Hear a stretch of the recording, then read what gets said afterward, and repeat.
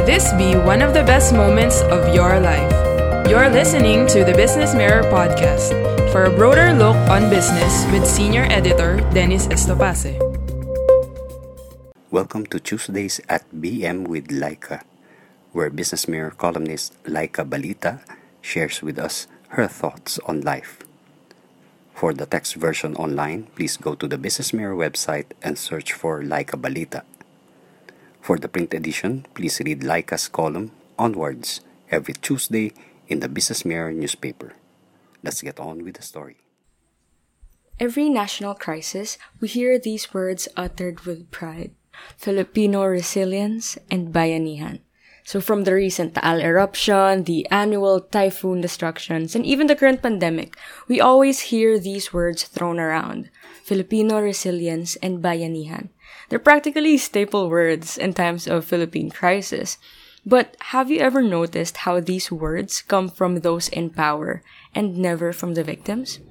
Meanwhile, the actual victims of these crises, they ask for help and they protest against the lack of preparedness. And the private sectors listen. So we have private initiatives such as typhoon relief efforts, private donation drives, and the recent community pantries. Meanwhile, many in power, they just sit back, pat themselves on the back, and talk about how much they admire the mandatory and ever-present Filipino resilience and bayanihan in times of need, as if these were compliments rather than indicators of flaws in the system. Does anyone else see anything wrong with that?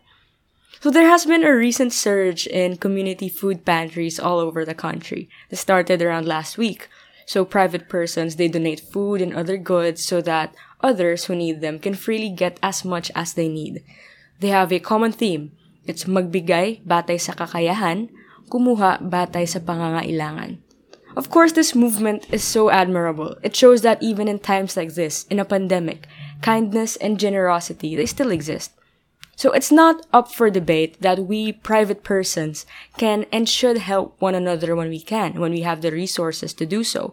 But this does not eliminate the fact that movements like these have an underlying message.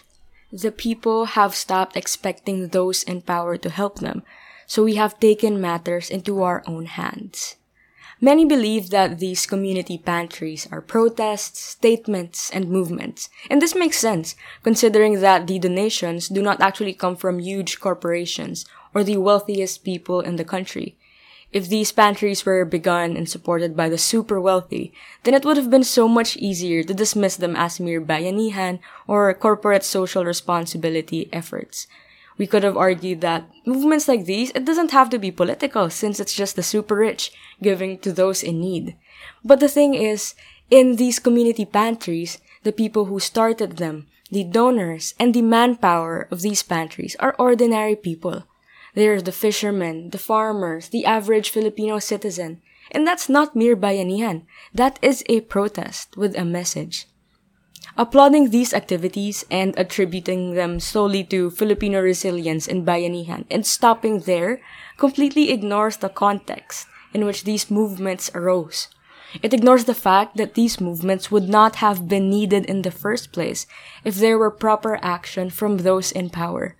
It ignores the fact that not everyone has survived and will survive this pandemic, hence the need for pantries like these. It ignores the fact that the people have found hope elsewhere, no longer in the hands of the people in power, but instead in the hands of those who are suffering too. Yet, these people choose to help their fellow Filipinos.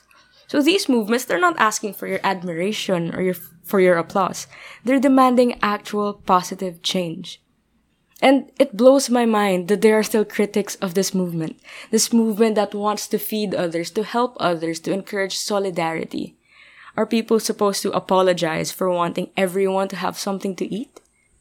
Are the donors supposed to revoke and take back their donations to just stand back and watch their fellow Filipinos starve?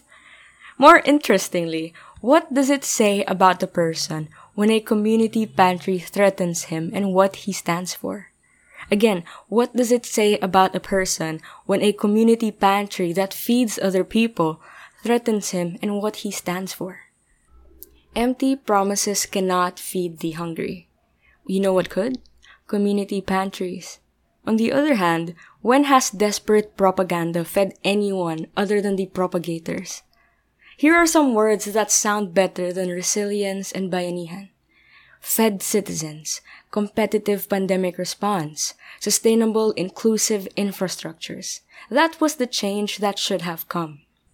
So kudos to those who have supported movements such as the community pantries, such as by starting these pantries or even donating to them.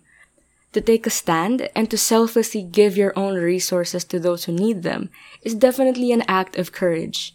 So may these movements continue to help, spark hope, and open the eyes of many. Thank you for listening to the Business Mirror podcast. For a broader look on business, follow us on Facebook and Twitter at Business Mirror. Until next time.